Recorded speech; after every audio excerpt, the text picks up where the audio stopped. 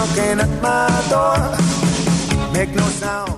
Also breaking overnight, NBA star Kyrie Irving is apologizing after posting a link to an anti-Semitic documentary last week. Irving added that he's learning from the event. Prior to his apology, the Brooklyn Nets suspended Irving for at least 5 games without pay, saying that he failed to declare that he has no anti-Semitic beliefs during a press conference. Is that now the new oath test you have to take to play in the NBA? Is you have to say all the right things and disavow all the wrong things? I'm so confused by this story, frankly. I hate racism. I hate anti-Semitism, and I don't know whether he is or he's not. He's kind of now said no, but I go to watch a basketball game. I don't care. Play basketball. That's all I care about. 437-1620. Joining me now, we have Kate Meehan. She is our pop culture editor at dailyboom.net, and I've been saying her name wrong for 10 years, so I apologize. I learned that the other day talking with her. It is Meehan, not Meehan, so I apologize. Kate, welcome back to the Pensacola Morning News. I'm also sorry. I love it. Kate, are you there? It depends on how you say it. I'm here. Can you hear me? Yes.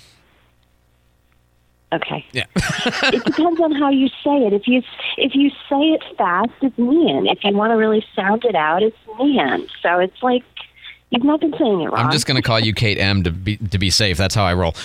So what do you think about this Kyrie Irving thing? I mean, this is a really sudden flare-up, right? It is, and like we've spoken about so many times, where are the boundaries? Where are the limits? Not to promote anything that he's said or done, right. Not to say that it's remotely okay, but people have their own beliefs, and we are all different, and some people have horrific beliefs, and, our different views on morality and okayness are different. And so where does that come into play with your job? He posted a link to an anti-Semitic documentary, and he didn't walk it back until there was backlash, until he was forced to take accountability, until the Nets had a problem with him. Then he came out and apologized for offending anyone. He didn't, and they still are saying, he didn't actually say that he doesn't have these views. He apologized for who he might have offended by sharing this link. But again, we can't force everybody to be a cookie cutter. And at what point does that interfere with your job? The boundaries are so blurry at this point that I don't know how you fix it, and I don't know how you get to a point of normalcy where there's, a set of normal ideals of what to do, because we're different. And some people really have these views, and you can't force them to be anything other than that if they don't want to be. Yeah, and look, I'm with you. I never want to be misunderstood as advocating for, anti-Semitism, but if somebody's a racist, okay, let's imagine they are. Does that mean they shouldn't be allowed to have a job? Does that mean that they can't play baseball or football or basketball? I understand you don't want them elected and you don't want them teaching kindergartners. That's fine, but those are very different occupations. What jobs are going to become conditional upon you saying all the right things? I always was raised as a liberal at the time and now a conservative that tolerance means things you don't like, you put up with. And in a capitalist society, market economy, we buy the product based on the product, not based on the orientation or beliefs of the person who makes it. That's my view. I don't know. Well, and again, where do you draw the line with that? Because if racism is the line, and as many of us think it should be a line, obviously, but okay, if we're going to pick and choose, then what is next? If you're known to have cheated on your husband and wife, you're not employable. Right. If you're known to have smoked weed at some point in your life, you're not employable. Where are the boundaries? Because again, you risk setting a precedent where it's a free-for-all, and companies can just, take on whatever moral compass and clause they want to. And I don't know, again, it's one of those things where where the lines blur and what's really acceptable. Right. And how do you decide that? Who decides that? It's unknown. Because look, obviously we tend to say religion should not be in this category, but you can easily see it sliding there because of the social issues related to people's religious views.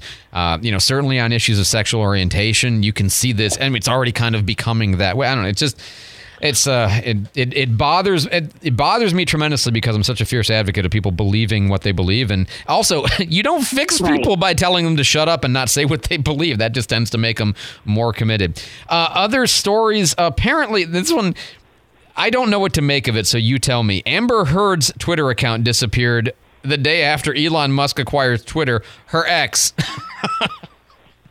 What's going on here? They say she deactivated her account on her own accord. This actually makes sense to me. This to me would be the final straw. You know, if you're on this platform and you are getting heat constantly and just vitriol constantly, and then your ex that you're on bad terms with takes it over, that might be where you go, okay, I'm taking my toys and I'm going home. So I think people wanted to make it maybe seem like he had removed her, but I think this was just kind of the final nail in the coffin for her on this social media platform. Maybe he spent $44 billion just to get her off Twitter. I mean, to run her off as opposed to choose her off.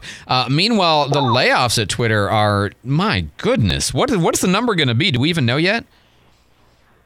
I haven't seen yet, but they have 7,500 employees, which just seems massive to me. Yeah. And maybe it's not. Maybe in that world it's really not, but that seems like a lot of people. So it'll be interesting. The emails started to go out. The layoffs start today. So I think by probably lunchtime today, we'll have a clue of how many people are being cut today. All right. Well, we'll see about that. We also have, weirdly, two different stories about bipolar. Kanye says he's not. Selena Gomez says she is. She's been on medication, and therefore she can't have kids because of the risk of being on the medication if she gets pregnant. Is that right? Yeah. I mean, on the Kanye side of it, by saying he's not bipolar and that people just, took his freedom away and medicated him to the wall, then what he's basically saying is the version of him that we've been getting for the last several weeks is truly who he is. So that's pretty horrific. And then on the Selena side of it, this woman has been through a lot over the last 10 years. She has lupus. She had a kidney transplant. She's gone through a lot with the lupus. And then back in 2018, when she was on tour, she had a psychotic break and was declared, bipolar, and spent some time in a facility to get her stabilized. And she said even a couple weeks ago, she has a documentary out now, and even a few weeks ago, she was debating whether or not to put it out because it's so scary to propel her story and to put it out there to be inevitably judged by people, because that's what people do. But she also sees it as an opportunity to educate. And so, she's on the medication to keep her stabilized, and it seems to be working. But as we know, if you're on something daily, whether it's an antipsychotic, whether it's, something for your thyroid, it doesn't really matter. It does other things to your body. And so one of those things for her is the fear of getting pregnant and the influence that this condition could have on a baby. That is such a for women who are taking medications that put them in a situation where they have to make that. It's such an awful thing, especially if they want kids and they really probably shouldn't have them under those medical circumstances. I feel terrible on their behalf. Well, Kate Meehan, I did it again. Kate Meehan, she is our pop culture editor at dailyboom.net. Joins us every Friday. It sounds the same. It's like the Adele thing. It's not Adele, it's Adele. I don't know how she says it that's different than the way I've always said it. But apparently, not Noonie. Yeah, it's Noonie. Mm-hmm. Okay. Leviosa. The accent. That's all right, fine. Kate, thanks as always for the time. We'll talk to you next week. Hi. So